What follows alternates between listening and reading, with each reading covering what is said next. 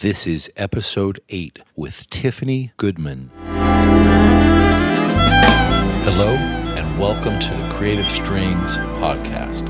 I'm Christian Howes, violinist, educator, and music business entrepreneur. I hope these interviews will inspire you to be creative in your life, in your art, in your business, in every way. So without further ado, let's get to it.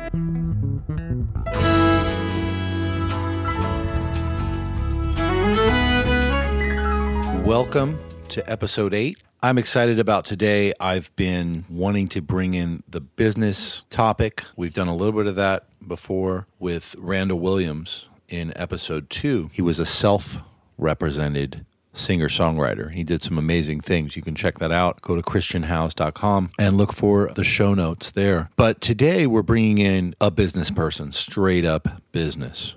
Tiffany Goodman is a self-starting booking agent. She started her own agency a few years ago, and she's on fire. She's doing great stuff. So really excited to really have the conversation today with that straight-up business person for artists or anybody in the music business. And I want to thank our sponsors at the Electric Violin Shop, because I'm a violinist and an electric violinist. So I need to make sure that I sound good. It's not just about the instrument. It's about all the gear, the pickups, the amplification, the strings, a lot of variables to consider, effects, loops, and even just to get a great sound out of a violin amplified. It's a tricky thing. So I'm grateful for my friends at the Electric Violin Shop. They make life better for me. Check them out at electricviolinshop.com/creative strings. And let's get into this great conversation with Tiffany Goodman.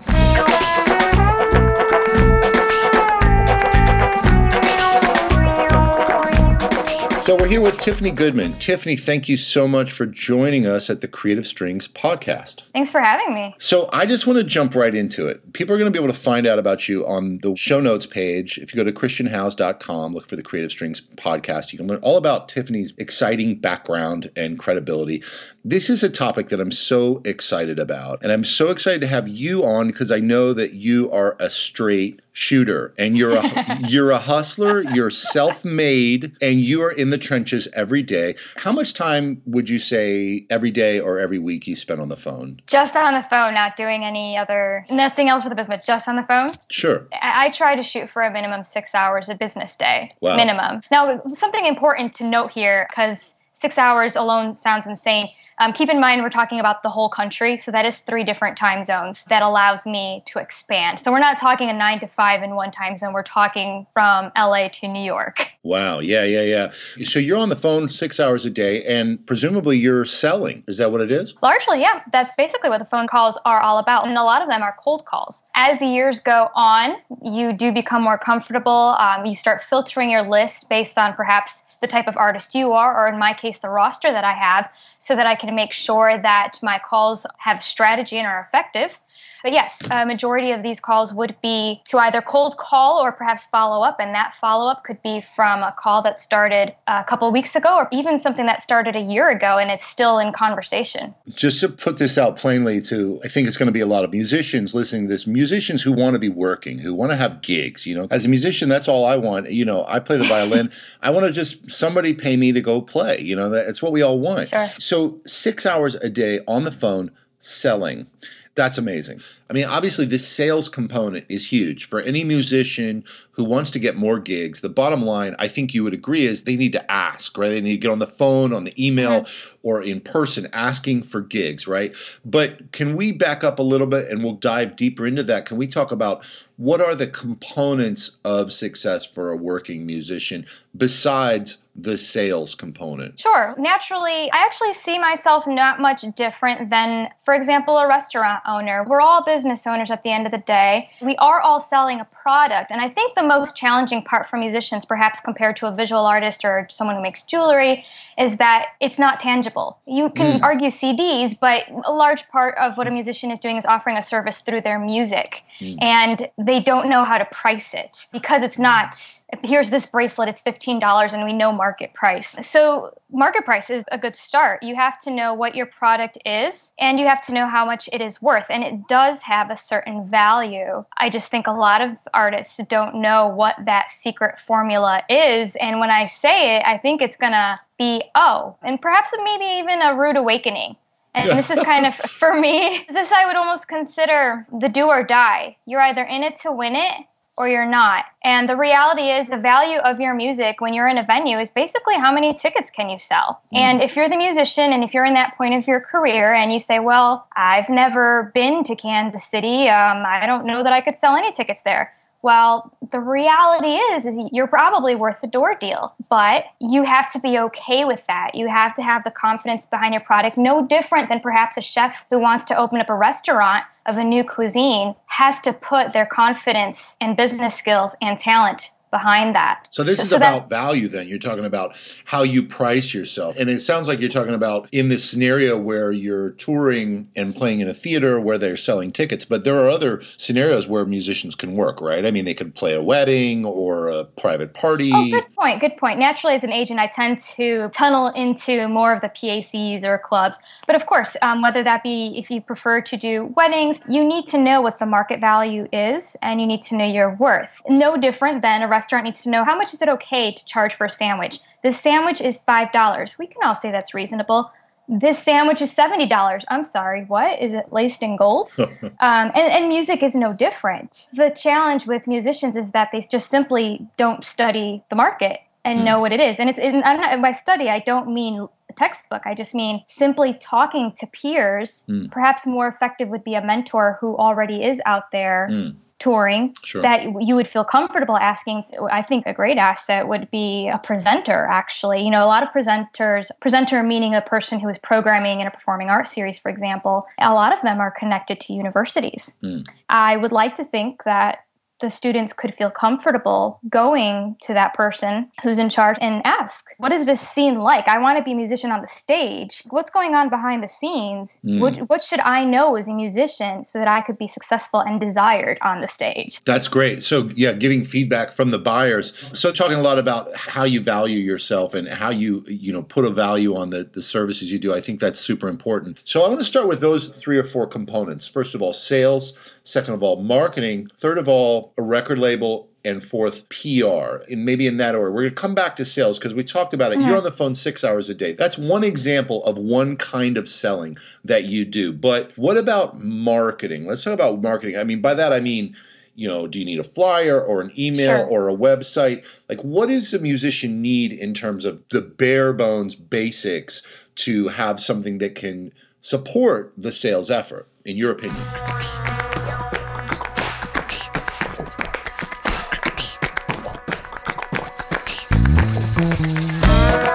I'm glad you worded it that way because that's what I was about to say, is that it's not so much that these different components are each selling separately, but rather that things like PR and marketing are used to support the sales call. The most important is to really know what your project is and be able to define it. And this is where a lot of musicians fall off the tracks, because I don't know how many submissions I get for my roster, and I can't really understand what the purpose of the project is. I might listen to something on iTunes that they send me and that I like, but at the end of the day, I still need to translate it to a presenter, to a buyer, and that buyer needs to present it and sell it to an audience. What do people need to submit to you? If somebody's asking for Tiffany Goodman of Goodman Artists to represent them as an agent, what is the package that they need to give you? Because that's what we're talking about, is basically this marketing material. Exactly. What are those components that they need to give you? I have this listed on my website as well. What's going to be the most helpful for any musician is already have your website designed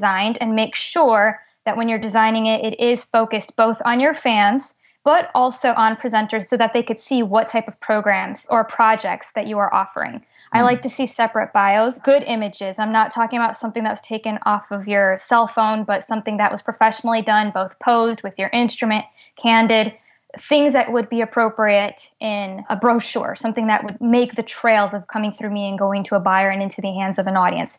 Video is super important. You have to keep in mind that agents and buyers do not have time to sit through every submission thoroughly of what they're receiving. What's going to happen is they're all going to go pretty much through rounds, and the way you get past that first round is not, frankly, necessarily going to be immediately your music. It's going to be, what did this packet first look like when I opened it? If it's in, pencil and crayon, I'm probably going to shove it to the side and not even listen. If I see someone who actually put the time and energy in making a concise, perhaps a press kit, who sent me repertoire, of course, there are slightly different ways to do this based on the genre and instrument you're playing, but someone who sent me the CD, someone who sent me professional video, if I see that an artist, a musician took the time to do that, I'm going to respond by offering my time. That's great. So a video is crucial, and the video has to have decent production values, but more importantly, it has to be kind of to the point, or does it need to be live or produced? I'm going to assume that you're just going to say it just has to be good, right? Well, I actually do prefer live shows, but I understand that it's always not going to be possible. Mm-hmm. We all understand that. I suggest having a 3-minute commercial,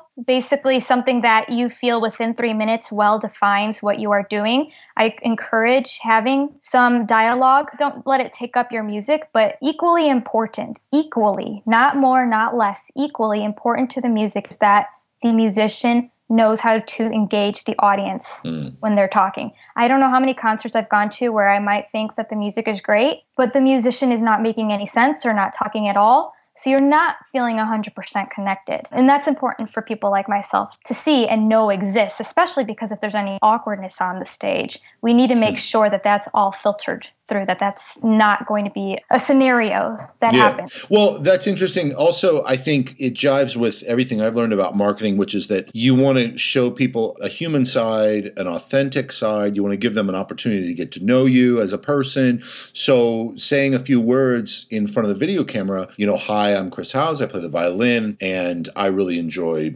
jazz music, and we love to have a good time, or something, whatever it is, even if it's just something really short, it gives people a chance to kind of get to know you. So a short, well-made video could be live, could be studio, or it could be maybe a commercial, as you said, and a couple good photos, as you said. And going back to the video, though, that's just one video. I would suggest having your 3-minute, because keep in mind, when I talked about rounds, the 3 minutes hopefully going to get you into the next round and make me say, I want to know what a full performance looks like.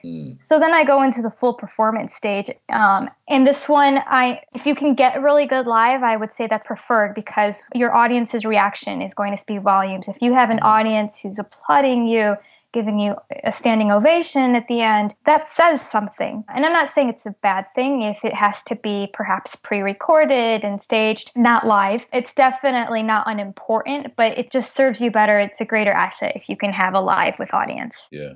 Well, I've got to speak about that too, because for years I've been struggling to get good videos, and it can be expensive and really time consuming to make really quality videos. And the bar has been raising in the last few years. You can't just put any old cell phone video on YouTube anymore and have it stand out, because people are getting better and better. And so I would almost recommend, from my standpoint, to people to do as much as you can with what little you have, even if it means that you record against a blank wall in a quiet room in your house, but you get the best audio you can, you get the best lighting you can, you dress up really nice, you do a nice performance. I think that could be better than sometimes having some crappy looking live performance at a club. I mean, would you agree? Or certainly, I mean, you could be performing at the fanciest venue and it can look all nice, but if the quality doesn't come out, it won't really do you much good. Yeah. So absolutely, especially if you're new. But I think what I would backtrack to is, if you're not playing in a venue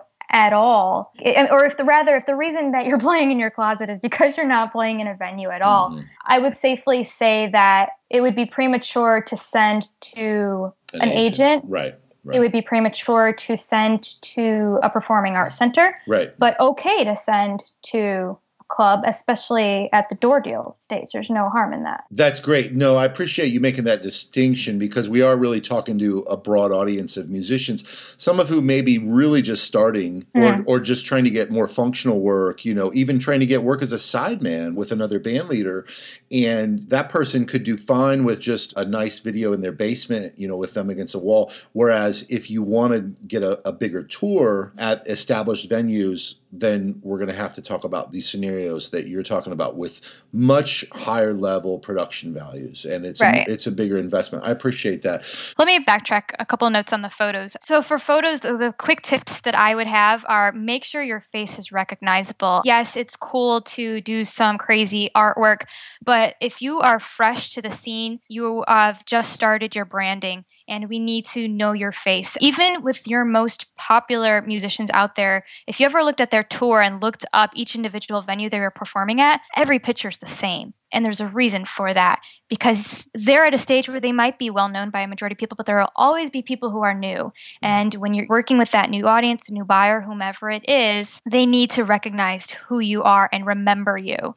A picture says 1,000 words. If I don't come up with any words when I see your picture, then there's also a problem there. Your instrument should be included. I should not look at it and say, I'm not sure if an accountant sent me a submission or if this really is a piano player. Right. So those are things to be very mindful of. You want it to be fun, you want it to be engaging, but don't feel the need to go so off track and call it contemporary when we can't even recognize who you are. This is great. Yeah.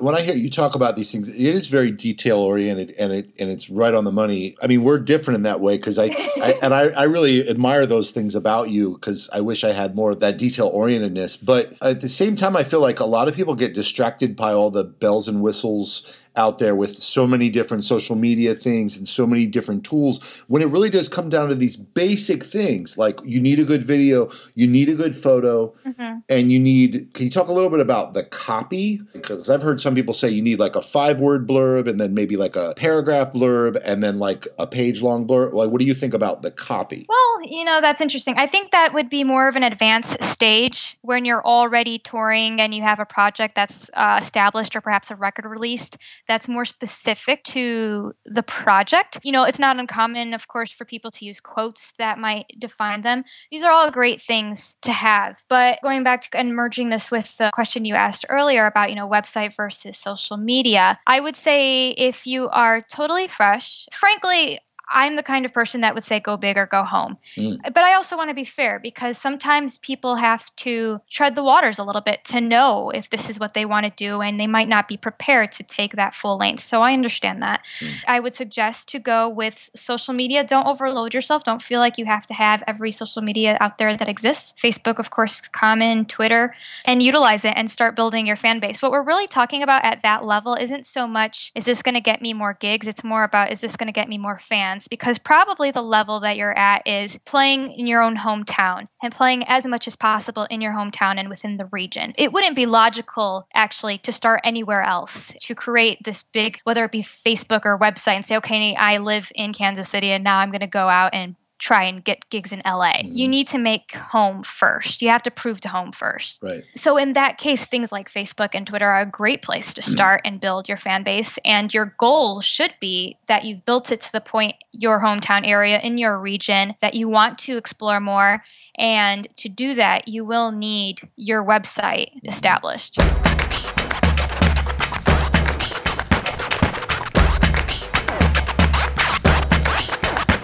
All right, good. I would be of the mindset that if someone had a YouTube channel, first of all, or, a place where they could get people to watch their videos, and a Facebook fan page that, in theory, a Facebook fan page, you could have, all the assets that you needed on that page. Or maybe a Reverb Nation page or, one of these kind of like band pages where it's just a place where everybody can see your music, hear your music, see the copy, see the photo, and see the video. But basically, it's however you can show people these main components. So these are the marketing pieces. These are the collateral pieces that you need to show people what you do. And then what about PR? What is PR for? I think people get crazy about PR. How do you see that fitting in? PR is definitely a tricky one, especially when you're starting out. A common experience is that most musicians don't know how to even write a press release. And when I was an intern several moons ago, one of the best advice with press releases that was given to me was that it's informative. So basically, you shouldn't feel intimidated by writing a press release. Frankly, if you write one and assuming your project is staying the same, you should feel comfortable to have something that's a template where you're really only changing the details of the location of the performance. And this is something that's really good to have and helpful to have for anyone that is booking you, whether that again be the club door deal or a performing arts center, so that at minimum the venue will almost always have a press list to be able to utilize it. And you as an artist should feel comfortable using it and delivering that through an e-blast, through a simple email to a press list as well. So they're not unimportant. You just never know. Calendar listings, even if you get that could work a great deal for you. You're at a stage of your career where you need to try everything, and it's a free resource. You don't pay for calendar listings. You just simply have to cross your fingers and hope you're the chosen one. Right. But it's definitely something that needs to be done. I don't think it's as difficult as many artists might assume it to be. So having a press release template, like to promote a gig, or for when you have some big project that you're doing, you write a new press release, you send it out to the press. Those are good. But I mean, some people get really obsessed about trying to get features in major magazines or, PR placements. Yeah. Like, how important is it to you that a musician shows you a bunch of quotes from the press or reviews? Is that necessary? I find, first of all, people think that if they get a bunch of reviews, that it's going to sell records or that it's going to get them gigs, but I don't think that it necessarily does. On the other hand, I think it doesn't hurt to have a couple quotes that can establish some credibility. But I usually find that artists put too much focus on that, where they should be focused more on sales or making a good video or something. But I mean, I'm interested in your take on that. Sure. And so to clarify, but this is actually publicity in two different senses. I was referring more to an artist who simply just wants to promote themselves, get their show out, not necessarily be on the front cover of Times Magazine. We're obviously talking bigger leagues at that point. How much does a quote matter? That's a tricky one. I refer to quotes and reviews as what vouches for the artist. Right. There's only one thing across the board that will guarantee you filled dates on your calendar. There's only one thing that I promise, if you have it, you will get a gig. And that's ticket sales. You can have 0 quotes in my book. You can have -5 quotes in my book. But if you can sell out even a 300-seat hall, I'll be calling you. Good point. Thank you. So what about a record label? And again, I think some of these are things that I feel like people are putting too much emphasis on, and they're missing what's the most important. And I'm going to come back to that, or at least It's just my opinion. But I mean, I personally don't feel that having a record deal is necessarily essential or necessary, but it could be helpful. What do you think? How important is it for an artist to have a record or to be on a record label? Well, I agree with you on that. I don't feel like a musician should feel that they are earning or not earning the title just because of a record label. I think they should feel with confidence about putting their own work out. So what this really comes down to is it's really about who's on your team. And I think that's a tricky thing that we'll probably get into a little bit later of if who's on the team and who's leading the team.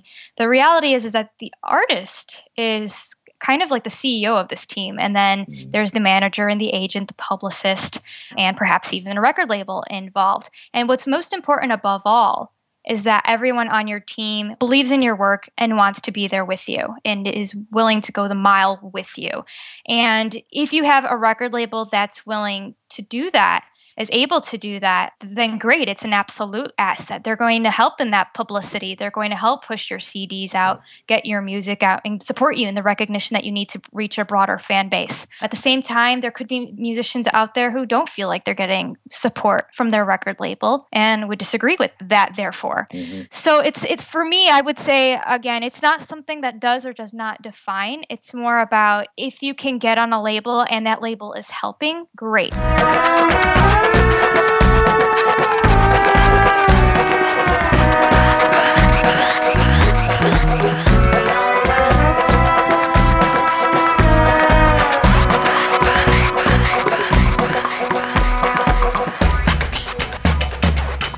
I agree with that. And I think a lot of times people get lazy if they have a record label, or they might get a record deal and then think, oh, now I have a record deal, so I don't have to do anything. And that can be toxic for your career because you're going to not do anything for a year or two waiting for this label. Oh, it's lethal. Sure.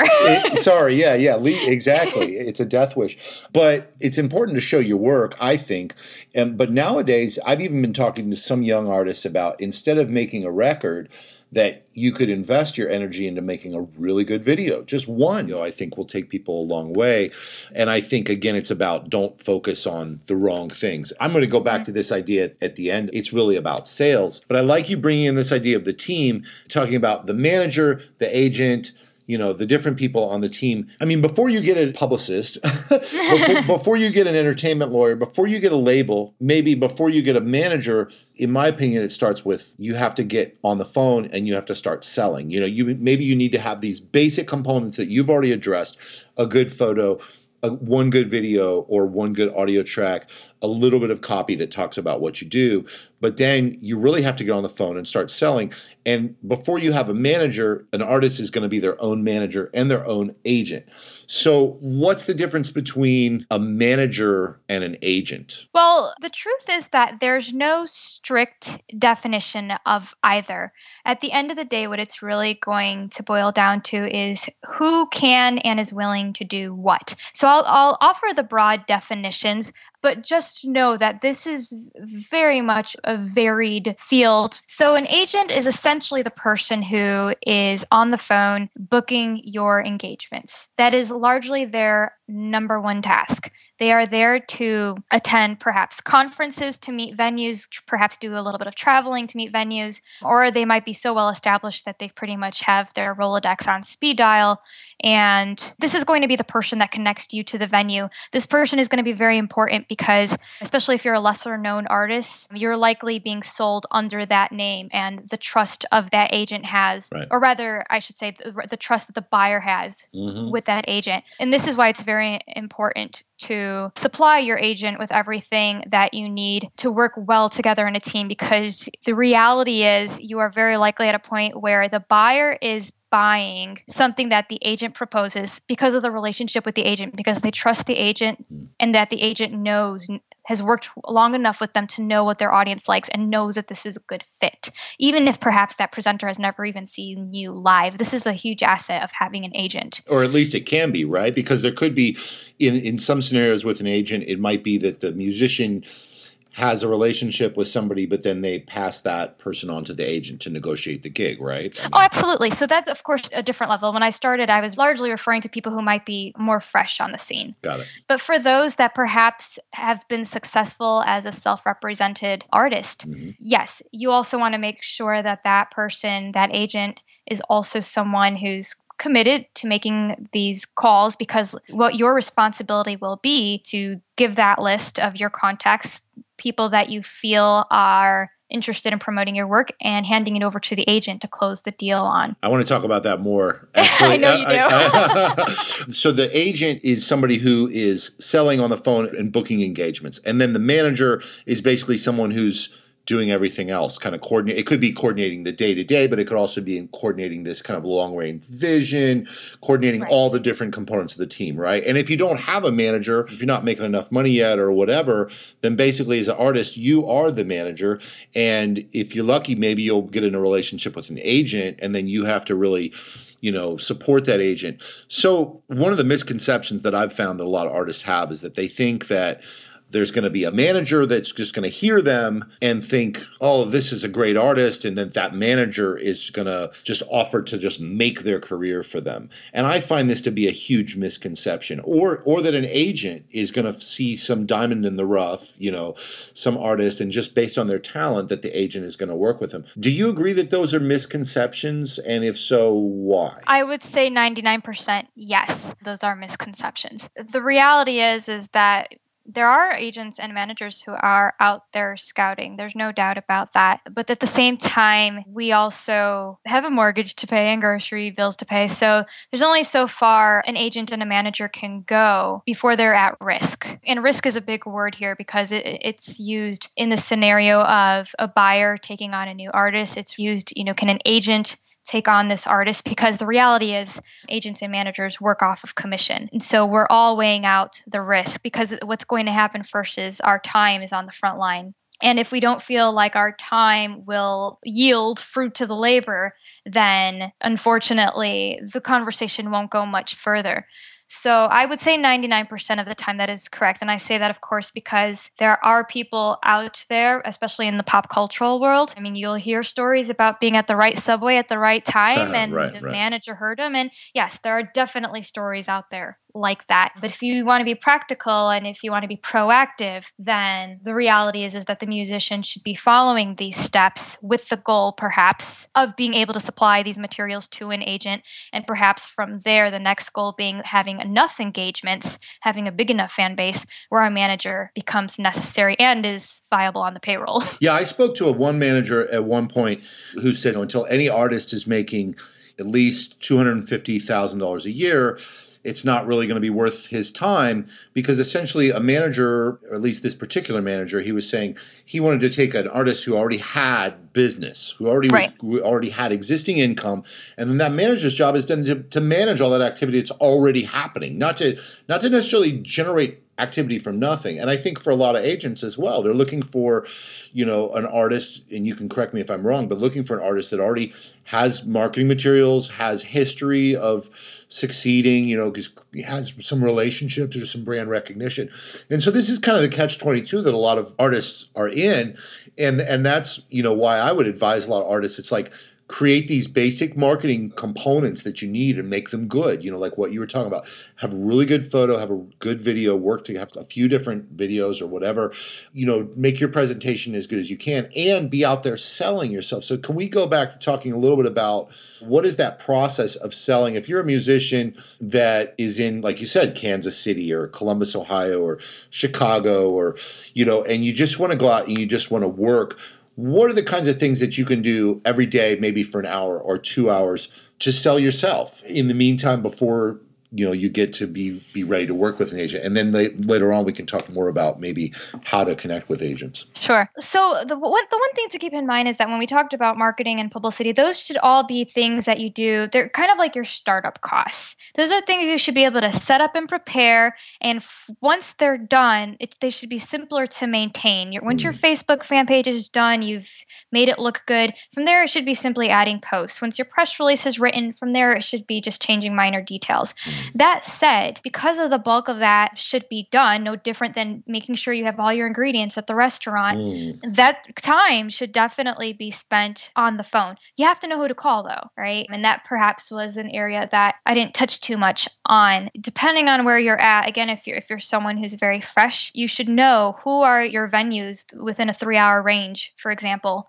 Let's go over that. Let's talk about the different categories. So, for example, let's say clubs, okay? Because there's different venues that you might play depending on what you do. It could be corporate parties or private parties or weddings or clubs or theaters, church services. I mean, let's talk about the whole gamut. So let's say, okay, I want to play, some clubs. Maybe I play jazz, or maybe I do some kind of folk music or whatever. So you're saying you have to identify those clubs within maybe a 3-hour radius. Are you saying you should do some research first, or what? Definitely. If it's not something that you already have, if you haven't gotten to that point yet, then absolutely, it will take some time to know where the venues are. Now, hopefully, in an ideal situation, and I definitely encourage musicians to be sidemen whenever they can. I think being a sideman is a great way to learn more about the venues, to get an idea of what the audience is about, what appeals to the buyer. As a sideman, that's actually a really huge asset that I don't doubt that most musicians are not taking full advantage of.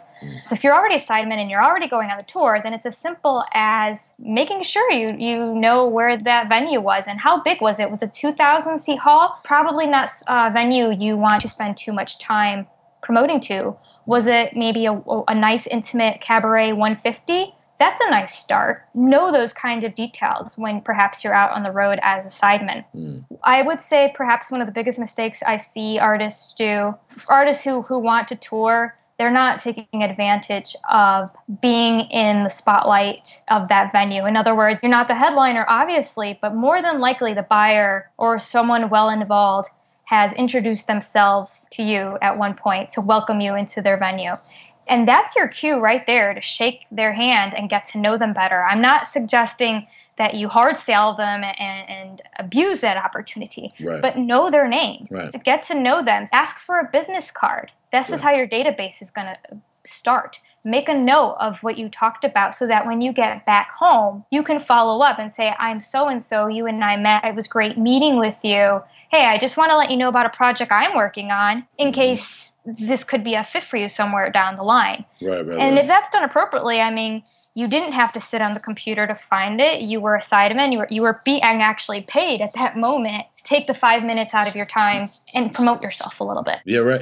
No, that's great. So let's say you've got a list of all the clubs within 3 hours. You've got a list of all the wedding agencies or churches or whatever. Then you've got to get the phone numbers for these people or the email addresses. You can research that, right? So then let's say you're sitting down, you're going to make an hour's worth of calls. How does that go? Like you said, you do a lot of cold calling, even though it's not all cold calling. But I mean, you got to start somewhere. So maybe you have to start with a cold call. So what does that look like for Joe Blow, violin player, or you like, hey, I've got a string quartet, I want to play a wedding, or I've got a great bluegrass band and we want to come play at your club. We know that you've had bluegrass bands. How do they make that phone call? What would you say about that? This is the elevator pitch, is basically what we're talking about. You have about 30 seconds to state your name and define your purpose. And if your purpose is, well, this is a really cool thing I came and like my mom loves it and it's really cool. Obviously, they're going to hang up the phone on you. It makes no sense. Right. Versus if you could pick up the phone, for example, for a wedding. Hi, my name is so-and-so. I've been playing piano for X amount of years. I've performed at several churches. I'm very familiar with wedding repertoire, and I wanted to let you know that I started this flute duo. I'd love to send you more information about it, right? Sold. Okay, I'm sold. I want a flute duo. That sounds great. That was a great elevator pitch. You're obviously on the phone for 6 hours a day. You just pulled that out so quickly. I love how fast it was. You got to the point, and that's so crucial. And people are afraid to make these calls, right? Yeah, that's true.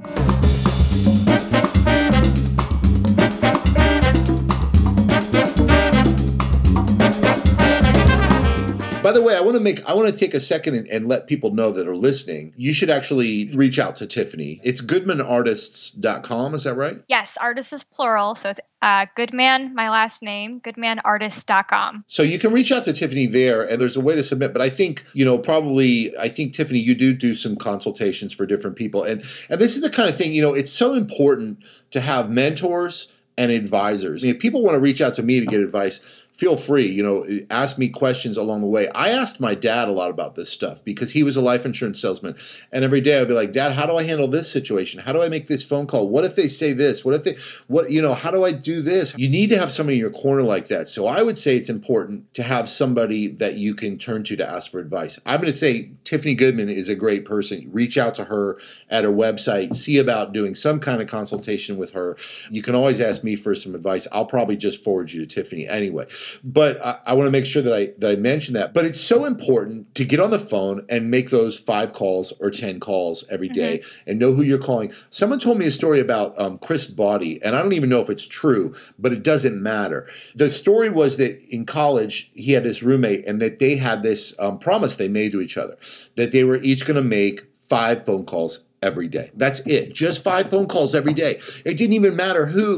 It was just, I don't know who I'm going to call, but I'm going to think of somebody and I'm going to call them. So whether it's you're calling a club, you're calling some band leader that you want to hire you, you're calling a promoter at a venue, like you said, and asking them for advice, or calling a booking agent and asking them, hey, what would it take for you to represent me? You make those 5 calls or 10 calls every day. Look where Chris Body is now. I mean, what do you think about that? Oh, I think it's a great strategy. And I think it needs to be put as an item on the agenda, not something that is simply like, oh yeah, that sounds like a good idea. I might do that today. 10 a.m., whatever it is, dedicate the time. If you're serious about booking a gig, you have to understand that gigs, especially when we're talking about PACs, they book farther out. Performing arts centers. Performing arts centers. They book generally a year out. So that means it's less likely you're going to get a gig, for example, in this current period. It's less likely you'd get a gig for 15-16 because we've already been pitching since last fall. And an agent like myself, who's existing now on my 4th year, I've already been pitching for 4 years behind you. Right. So you have to understand that this is not something that happens overnight. If you're going into this, if you're going to make the calls, you have to know that it's in it for the long run. Which means you're saying follow up. Well, you're really saying exactly. two things. Because the first point that I took from what you said was, you've got to schedule in your calendar when you're going to work. So look at your calendar for the week and say Tuesday, Wednesday, and Thursday, I'm going to make phone calls from 1 to 2. And do it, yeah. right. Yeah. And this is something that so many musicians, they don't get, that like you've got to do the business side too. You can't just be practicing or like making the hang or whatever. So that's the first thing you said. And the second thing was about follow-up. So, okay, so you make the phone call the first day and somebody doesn't pick up. So you leave a voicemail maybe and say, hi, this is Chris Howes, I'm a violinist, I'm calling. Or do you not leave a voicemail? How do you do that? Well, I mean, this is super detailed, but I'll be glad to share what my 2 cents are on it. But what I really want to voice is that in order to know what to do, you have to know what you want out of this phone call. I want a gig. I want money. We got that. What is your goal on this current call? What do you want to know? If this is a new buyer for you, you should engage them in conversation. If you're lucky and you get them on the phone, you want to know more about their venue. Don't go in blindly. Look them up. Make sure that if you are a classical pianist, you didn't just call a 2,000-seat rock venue. Right. Then that's just lazy. Right. But if you are a classical pianist and you found this nice performing arts series with a 300-seat recital hall and you've seen who they've brought in before and you feel like you're consistent to their preference, that's your tool right there to talk about. What are you offering? And then asking that presenter too, what are your plans for the 15-16 season?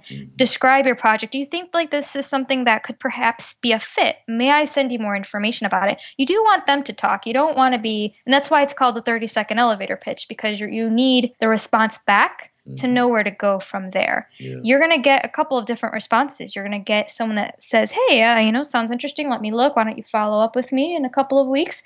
That's on you to actually, again, do it. Right. Put it in the account. Do it. The second one, you know what? I'm sorry, this doesn't look like my fit. Oh, but no, really, I'm sorry. Let it go. Right. You have to also respect the no. And in my opinion, it's not art if everybody loves it. It has to be subjective. It has to be talked about. I get nervous, actually, if everybody likes, I get nervous.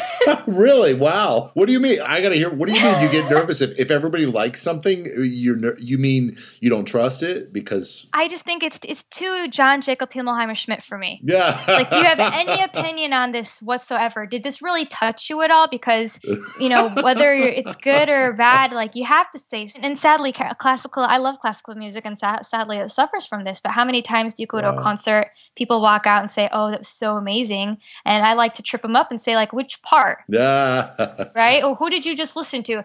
Oh, Beethoven. Like, okay, but I mean, That's and is great. that it? That's great. So they have to make the first call, but then know that it may be many, many more calls, and that involves scheduling in the calendar, follow-ups, and going after it for a long time. Are there any specific tools for sales that you really recommend? Like, I know you use like just spreadsheets or I mean, basically it comes down to like you have to have a calendar and you have to have contact lists and the phone. To be honest, I don't use anything fancy. I'm kind of coming to the point where I might start needing to, just because of the mass I have, which is great. It's me going to the next level. But when you're starting off, and I know actually plenty of established agents who don't desire to be too tech savvy, so there's great gadgets out there. Is it really necessary? Especially if you're starting out, I would say no. Have your spreadsheet. You need your phone. And in terms of tech, I mean, you need your database, which we talked about. But the best way that database is going to serve you is by taking good notes. That's really, regardless of where you're putting it, regardless of what tool you're using to put it in, the notes have to be pretty concise so that 3 weeks later, you have to pick up this same conversation as if it was yesterday. Right. And if you can't remember how it went, it's not going to go much longer.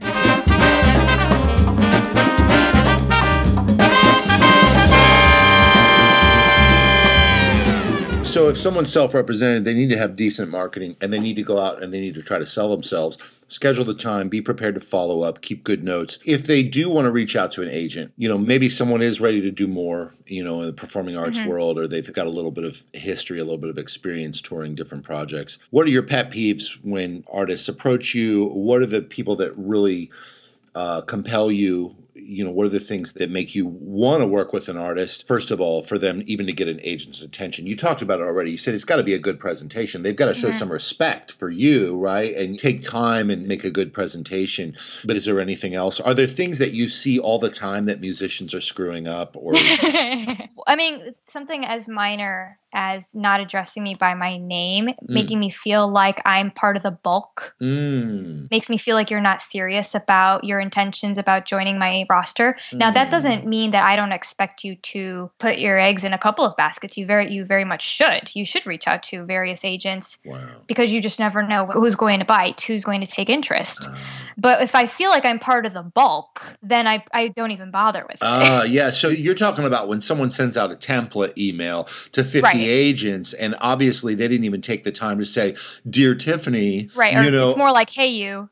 Yeah. That's interesting. So people can have a template email that they use that, you can have a template and that's going to save you time, but it makes a huge difference. In other words, if someone addresses you by name and maybe even makes a really short statement to show that something about you, like, Dear Tiffany, I went to goodmanartist.com and I was really impressed by what you do. And I noticed that you work for the mayor's office in Chicago, and I have a cousin in Chicago, and then template email, the rest of the template, right? That makes a huge difference. That's great. That's a great point, because a lot of us, we're trying to save time, so we will use a template email, but it's important to have some aspect of personalizing it in the beginning. I love that. And quite frankly, for me, it really is only the name. I like to hear that so much. You don't need to read my bio necessarily, but saying something more so to the fact, I've seen your website and I felt that my project could be a fit for your roster because I see that you like, because I do talk a little bit in the bio about what I like and what my goals are. And for someone to have done that research and therefore feel like they could be a fit draws my attention. Quite frankly, to no surprise, especially if you have a referral. If someone were to say, "Tiffany, I heard your podcast. I thought I'd send you my submission. I learned about you on Christian Howe's website." That would speak volumes to me as well, because I would know that that person dedicated their time. Well, hey, I like this idea, actually. I'm going to go out on a limb here, and we could edit this out if you don't like this idea, but I'm going to challenge everybody that's listening right now to send a pitch to Tiffany and basically pitch Tiffany on being your agent. Send. I think they can.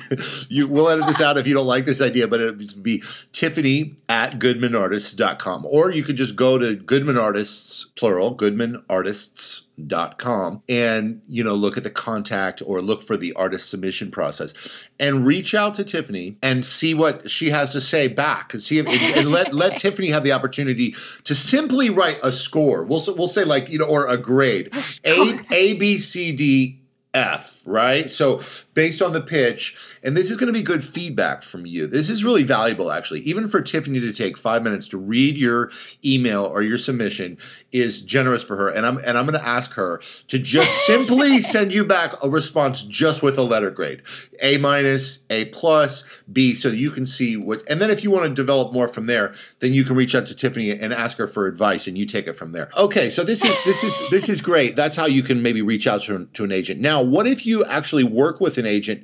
What should you expect from an agent? What should an agent expect from an artist, and what should an artist expect from an agent? This is really getting into the nitty-gritty. From the very beginning, one of the quotes I have on my website is, when you started a band, you opened a business. You opened a business. So you have to understand that when you're bringing an agent on, this person is about to become of your empire, of your team. Now, you have to respect that the agent perhaps has more experience, and you're employing this agent because of their experience, because of the potential that they could do for you, because of the networking. So the agent will still feel perhaps like the one directing the whole progress, right? That's not much different. I explain it the same way as I hire an accountant to do my taxes. I hire the accountant. I don't feel like it's in my position to tell the accountant, well, you should do it this way. The whole reason why I hire the accountant is so that he can do his job the way he needs to do it for me. And as long as I get the end result, he can do it, with somersaults, and I'm cool with that. And you have to respect the agent in the same fashion, that you have to keep in mind that this is still your business. You still have to remain invested in it, both in time and money, but also understand that the agent is likely going to do things their way. So this really is about team. That said, you actually mentioned this earlier, a lot of agents, managers going after the artist that is well established. Yes. And naturally, even for myself, that's going to catch my eye a lot faster than an artist who's totally new.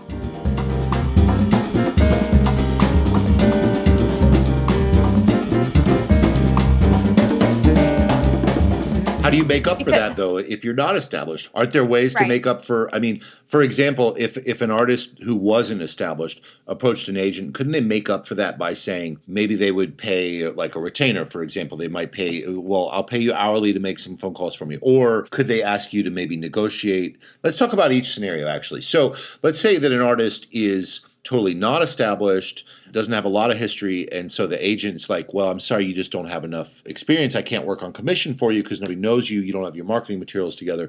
Could they feasibly pay an agent by the hour? Is that something that sometimes that people do? Is that a good idea or a bad idea? Just talk about that for a second real quick. If we're specifically talking about by the hour, I actually would say it's a bad idea. And the reason is because we talked about this being a long-term investment. And to be quite frank, because we work on commission, an hour to me is very valuable because I never know what's going to happen in the next hour. Am I going to get my $5,000 commission? Am I going to get my $50 commission? Right. And that said, I would much rather work where something is established versus not. Right. So it's not going to be so much about, hey, I'll pay you even, $50 an hour. For me, that actually doesn't really do me anything. Got it. It won't do much. I don't feel like it would do much for the artist either, because if the agent gets tired after a couple of hours, they say, okay, you know what, I'm done. Sorry, it didn't work out. Versus that long-term commitment. Because, I mean, there are days, even in 6 hours, that I just might, for whatever reason, I'm just not getting the vibe. No one's interested. And that can weigh a person down. Right. So it might be valuable, though, in that case, for an artist to even pay for a consultancy, actually. It might save people a lot of time if they say to an agent, if an agent says, I'm not ready for you, I don't want to work with you. What if I approach an agent as a musician just starting out? I think it would be valuable to approach an agent and say, hey, I just want to, I want to take you out to lunch, but I want to pay you well for your time. And I appreciate you adding lunch in there. I want to take you out for lunch, and I want to pay you well for your time. Maybe it's, I don't know, maybe it's a $200 lunch, for me, because I have to, pay for your time to get some advice. And then you're going to say, well, here are all the things that I see that you can improve. And if you worked on this, for a year, I or another agent would be ready to. Is that a good idea for an artist or not? Oh, I think it's a great idea. And as a matter of fact, that's how my consultations began. When I opened my agency, it was largely about promoting my roster, the booking calls, working on strategic planning, but it was all about the roster, perhaps going into artist submissions of what would come after that. But the way I started doing consultations was actually just in that fashion. Someone called and said, I heard about your agency.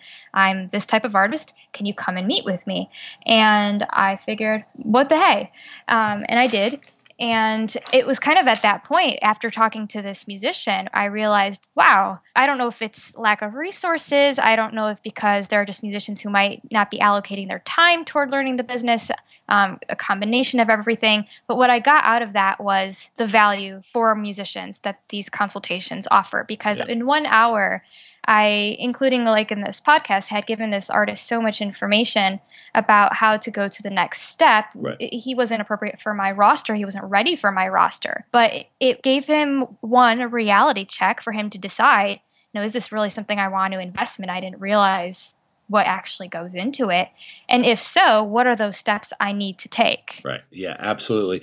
I think, the definition of insanity is doing the same thing and expecting to get a different result. So many artists are just not even getting advice from people that that they need to be getting advice from. So I think the three things you ask for are you either ask for advice, you ask for a referral, or you ask for a gig, depending on who the contact is. So this is a big thing. You could approach an agent and you could ask the agent to do a consultation. And then from there, if you show the respect of that agent's time by paying them, well for their time, it may or may not land you on their roster. They may tell you about another roster that you would be appropriate for, or they may give you an idea about what you could do to go to the next level so that you are ready for an agent. I think that's such an opportunity people are missing out on. Again, I just want to encourage people, check out Tiffany at GoodmanArtists.com. Reach out to her. She's a great resource. She's been an incredible resource to me.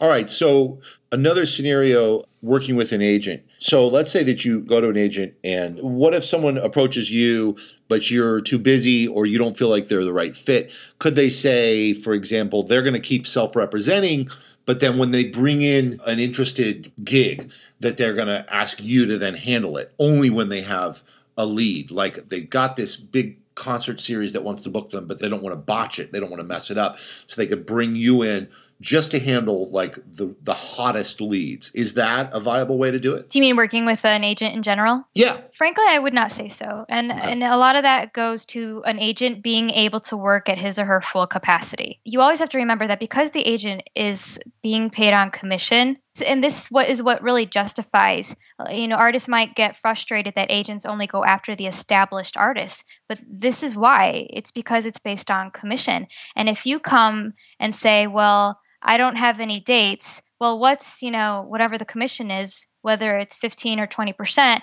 what's 15% of zero? It's negative because I just spent all my time and I'm not getting anything back. It's negative. I thought you were going to say zero. Wow. It's less than zero. Yeah. So you're saying even if I came to you and I said, okay, well, I know you don't want me on your roster, but I've got this chance to play this big jazz festival. It's going to pay, $2,000 and I just want you to handle the contract. You're saying it's not really worth it for an agent to deal with that kind of one-off scenarios like that. I would say in general, no. Now, quite frankly, that's a scenario that came up to me in a consultation. Mm-hmm. And it's not something that I offer as a specific service, but especially when I meet with the people in consultations, because they were actually the ones similar to how you did, who brought that type of scenario to my attention. Mm-hmm. If I felt good about the work and felt that I could do it, that I could represent it properly. Right. But this is a little bit different what we're talking about, and I think I was confused because what I thought what we were saying was if this person is on the roster, that the artist might still handle a couple of gigs and the agent will only take perhaps what's considered, a big gig. That's what I was understanding. Oh, I'm sorry. I'm sorry. Yeah, no, what I meant was that you wouldn't necessarily fully represent an artist, but that you would handle gigs that were about to go into the contracting stage for them only, as like... No, I've done it, actually. I've done it. And again, a lot of it comes from the consultations because there's a huge trust issue throughout this industry. It's not something that I do commonly. It's not something that I would necessarily promote as a service. But again, it goes back to me learning that perhaps aren't really a lot of resources for artists. And if that's something that I can assist with, even though that person perhaps might not be on my roster, I, as an individual, am happy to do it. Will most other agencies and agents be interested in doing that? Frankly, my guess is going to be no, just because there's so much in a cycle with their own roster. Goodman Artist is a boutique roster. I have 6 artists, and they are all in different stages. So I find that I'm unique in that way versus someone who might have a total all-star roster with Yo-Yo Ma and Chick Corea, and you come in and say, hey, can you, do this? You're like so far away from where they're at. It's not going to be fruitful for them. Right.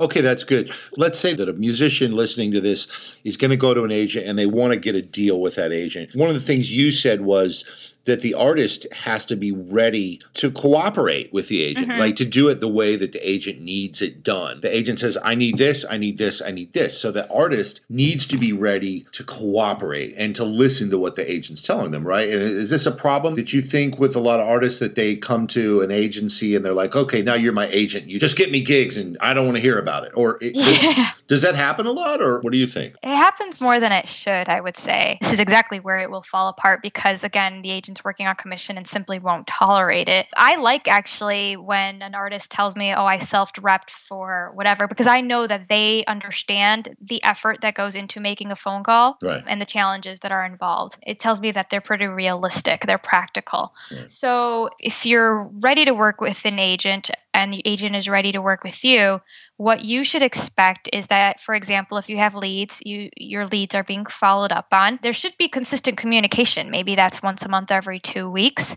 so that you both know what's going on. But that both in artistry, ideas that might be coming up, and in the business end, the calls. It's not really much different, I would say, in any other type of industry in that sense. You work bottom up versus top down, and the reality is the musician is the one at the top because the musician is technically the one paying everyone out of their artist fee. It's more important to allow that agent to work bottom up and inform you and both of you to agree to a timeline and find your flow. And it might not always happen with the first agent for whatever reason, because at the end of the day, these are all relationships. That's what's very unique about this industry is we're all in relationships. I always joke that my roster is our musical marriages for me. We all have to be dedicated to each other. We all have to be able to trust each other that each other's doing work. And if we don't have that, we don't have a solid relationship together. And these relationships, they can last forever and ever. Amen. But things can change. They can be nasty divorces. They can be amicable separations. Right. And that happens all the time. Communication has to be concise. It has to be consistent. Emotions have to go on the wayside. It's really going to boil down to being a team.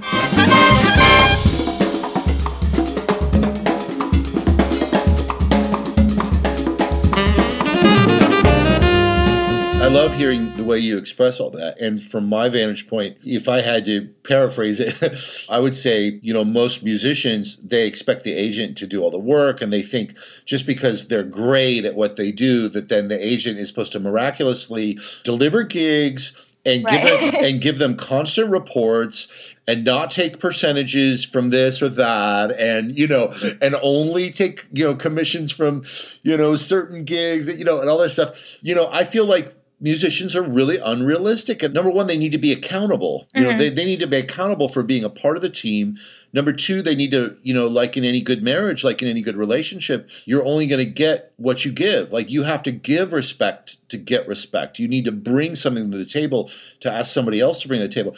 JFK, I think, or somebody said, ask not what your country can do for you, Right. ask what you can do for your wife, which is what my every good counselor is going to tell couples. You're going to say, you got to think about what can you do to bring something to that relationship every day. And I think it's really important in a relationship between an agent and an artist. But I see it from artists all the time that they have this misconception that they think, well, an agent should just go out and get me gigs because I'm great. And it's not going to work for you. So go back and talk about leads again, because I think that's a big thing. You're saying if a musician gives you leads, that they can expect the agent to follow up on those leads. And then they can also expect the agent to be in communication and let them know about the progress. And then at what point, is an artist still going to be on the phone and talking to people and generating leads, asking people if they're interested? I mean, how does that work? I mean, is that what they should be still doing? That's a good question. I'll answer that one. But first, I want to note off of something that you had said, that not only do I see too often where an artist might perhaps get lazy with an agent because, the agent's there to do all the work. What's more troublesome is that they have that same attitude. The attitude travels also to the buyer. And I've seen that a lot too. Artists who feel like, I've got this agent, now this agent's booking me gigs. And like I mentioned earlier, especially if you're new, you probably got that gig because of your agent's name, not because of yours. So you have to also represent your agent in good faith when you're out there and working with the presenter. And I'm finding a little too often that, presenters are saying, but I need this material and I have these questions, and we want the artist to come out and do a phone interview, and I don't have time for phone interviews. And it's like, who do you think you are? You have to do this phone interview. Right. Not only not cooperating with the agent, but also not cooperating with the buyer. And that's a very short career right there. Randall Williams, I did a podcast with him. He's a successful self-represented artist, but he said that some of the people that he met on the road who were the most successful artists, he referenced Tuck and Patty, for example. He said that when he met Tuck and Patty at some festival, that they made every dinner and they were really polite and really actively engaged and listening, even when they met him. And he was like, hey, I'm nobody, But Tuck and Patty, they gave me their full attention and consideration. And it sounds like what you're saying is that the artists, when they're out there on the road, they really have to be a people person. They have to be good listeners and just super polite, not groveling, but but respectful and cooperative, being a part of the team, right? And that leads into what you're asking about sales. That is part of sales, because these buyers, whether they're the board of directors who play an influence on booking you, they all will remember that moment. And the moment they're either going to remember was, this guy was a total jerk, or this guy was great. Like you said, he made it to every dinner. He was so great with the host. We can't wait to have him back. Right. You're still selling. Hopefully it's the more natural part of you. Hopefully that's the more effortless part. If you have to work a little too hard on it, you should really consider, if this is the road you want to take, because this is, like I said, this is all about relationship. This is all about people skills. Right. So that said, what should should artists expect, with these leads, will an artist still make calls? I would say on a regular basis, no. The idea of having the agent and the goal of having an agent is so that you can go back to art and you can go back to your instrument. So you shouldn't feel that you have to do the same amount of admin work, for example, that the agent should hopefully be taking over for you. Now, 1 hour a day, should you dedicate it to your business still? I would say yes, because you still need to be involved in it. And 1 hour a day in the grand scheme of things, considering we're talking 40-hour work weeks at minimum, already is not a lot to begin with. If it's all you can dedicate, don't let that stop you. Do as much as you can within that hour. Don't dilly-dally. Maximize that time. But understand that time should still, we're talking an hour a day, should still be expected from you as an artist to read your emails, to know what your agent's talking about, to post something on Facebook, get a new YouTube video up. You still have to do all those things. Hopefully, though, you're feeling less pressure. One of the most important aspects is being done by the agent.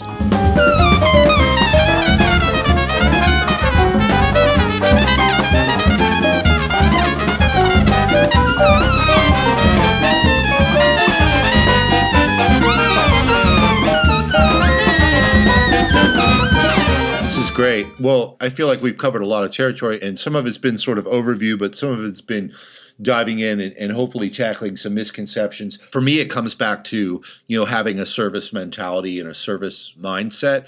I mean, as artists, I think what we do, speaking as an artist, as artists, I think what we do is valuable and it's important and it's meaningful, and we should take pride as artists in the work that we do. But at the same time, we have to be humble and remember that we are providing services to people and that we have to be a part of the team and that we can't just, put ourselves above everybody. And that's one of the big messages I want to make. I think also even in sales, as selling ourselves as artists, we need to keep that mindset also of a little bit of humility, confidence about what we do, but also the humility of being willing to ask for the opportunity to serve.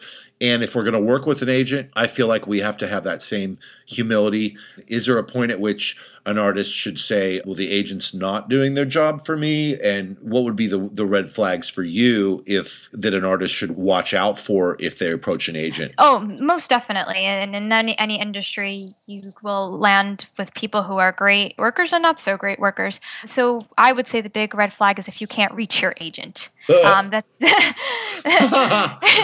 You felt they've gone off the map, that's definitely a big clue. And actually, it's a common one that I hear from artists, because for artists that I take onto the roster and who may have had a previous agent, I always ask them, what do you feel worked really well in that relationship and what do you feel did not? And the number one has always been, well, I could never find him. I can never find her.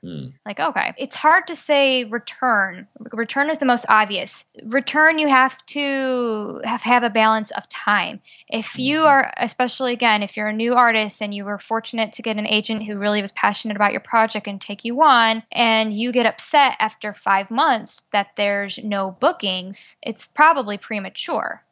And if that's what you're basing your decision off, it's probably a poor decision.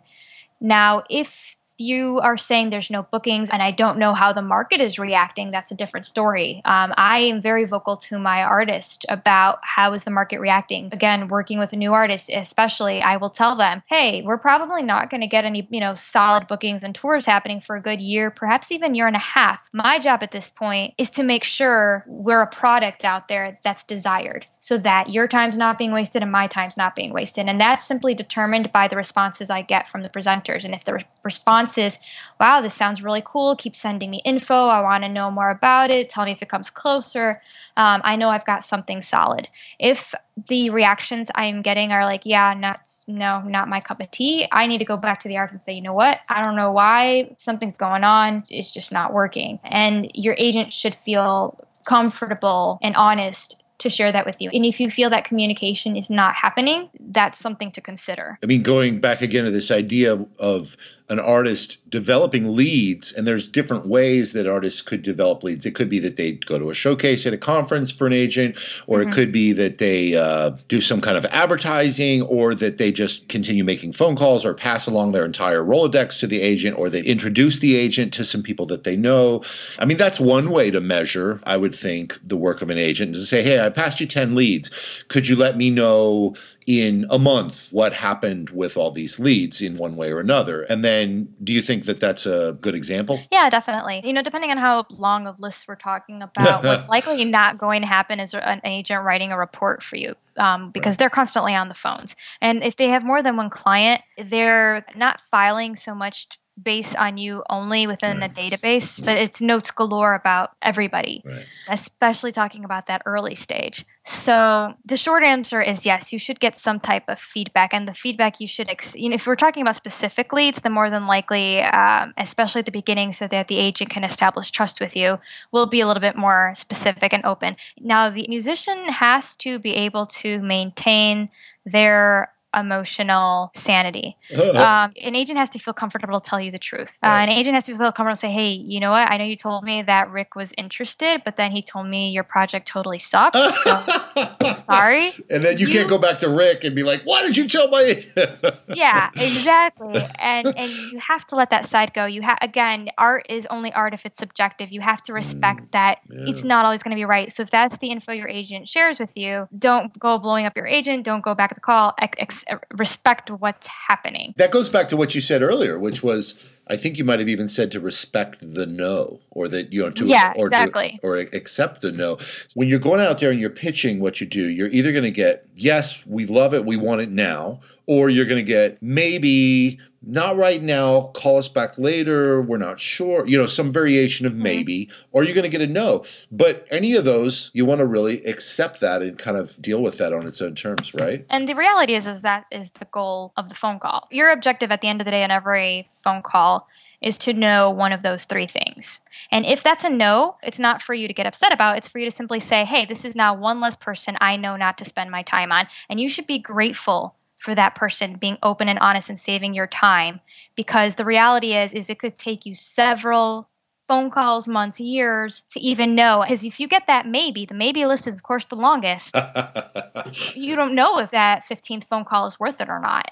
But you're going to do it anyway because you could be losing out. I think there was at least one time when you told me about a scenario like that where you made the 28th phone call and it panned out. Was that? It did. It was great. It was awesome. And that's a great example. I was looking at my database and I have made so many phone calls and I was asking myself like, oh man, should I really call this presenter one more time?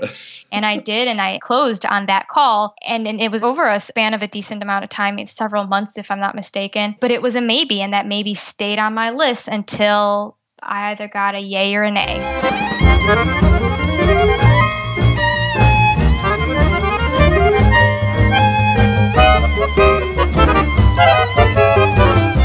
That's awesome. I love that. And it's a testament to your 6 hours a day on the phone, 6 hours a day on the phone, out there pushing to try to get your artists work, but also to support yourself and your family, to build your business that you've created on your own. It's such an inspiration. To me, I'll just disclose to everybody that Tiffany Goodman, you've been working with me as my booking agent now for the last, I think it's been 3 years maybe, or something. I don't even know. It's the 3.5 or 2.5 or something. But it's such a wonderful thing when you do have that relationship that develops and works, and when everybody's doing their part and working hard to support the entire team. And is there any final closing comments you'd like to make, any way that people can connect with you, or anything you'd like to let people know about, or anything we might have missed? Sure. I think in closing, I will end with, you got to be in it to win it. And, when I opened my business, one of my best friends told me, go big or go home, to remind me, because frankly, I had to make a big investment both in time and money to make Goodman Artists happen. And she saw that there were times when I was intimidated and scared to perhaps make certain purchases, put my efforts in certain places. And she would always say, go big or go home, to remind me that you either want this or you don't. The other thing that I noticed, and this is, again, something that I hope will help other musicians feel like they are establishing a business and being recognized for it, is when I first started Goodman Artist, if you would have asked me within the first couple of weeks, what do you do? My response would have been, I opened an agency and and what was I doing? I was preventing myself from announcing failure. If nobody knew what I was doing, I would never have to admit that it failed. And when I realized that I was being too cautious and that I wasn't going to get anywhere by having that attitude, when the next time person said, what do you do? My name is Tiffany Goodman, and I opened a booking agency named Goodman Artists, and it's based in Toronto. And I stood on it. And because that meant that the next time I saw that person, they were going to say, hey, how's your business going? Wow. And I had to have a response. Wow.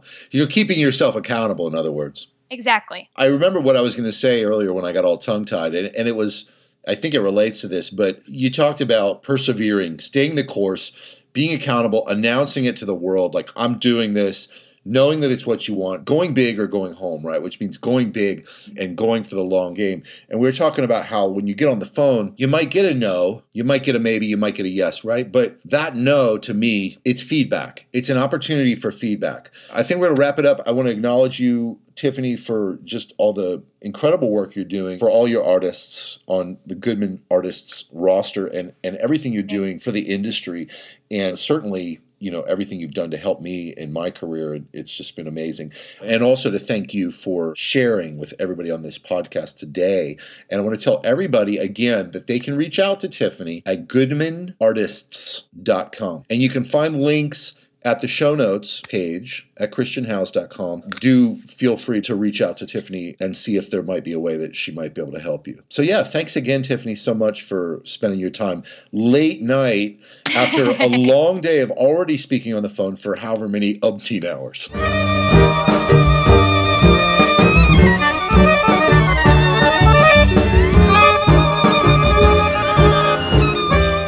I hope you enjoyed today's interview with Tiffany. And hopefully I didn't step on her answers too much. You can probably tell this is a topic that I'm pretty opinionated about. I feel strongly about it. I'm going to leave it at that. I want to thank you guys for tuning in and encourage you to be a part of the conversation. Reach out to Tiffany at goodmanartists.com or reach out to both of us on the comments on the show notes page at christianhouse.com. Look for the show notes page. We've got Facebook comments. You can chime in. You can ask more questions. You can leave some comments, whatever it might be. We'd love to hear from you. And you can always email me directly as well, chris@christianhouse.com. I do want to thank our sponsors yet again at the Electric Violin Shop. And you can find them at theelectricviolinshop.com/creative strings. So we will see you real soon on the next one. Thanks again for tuning in.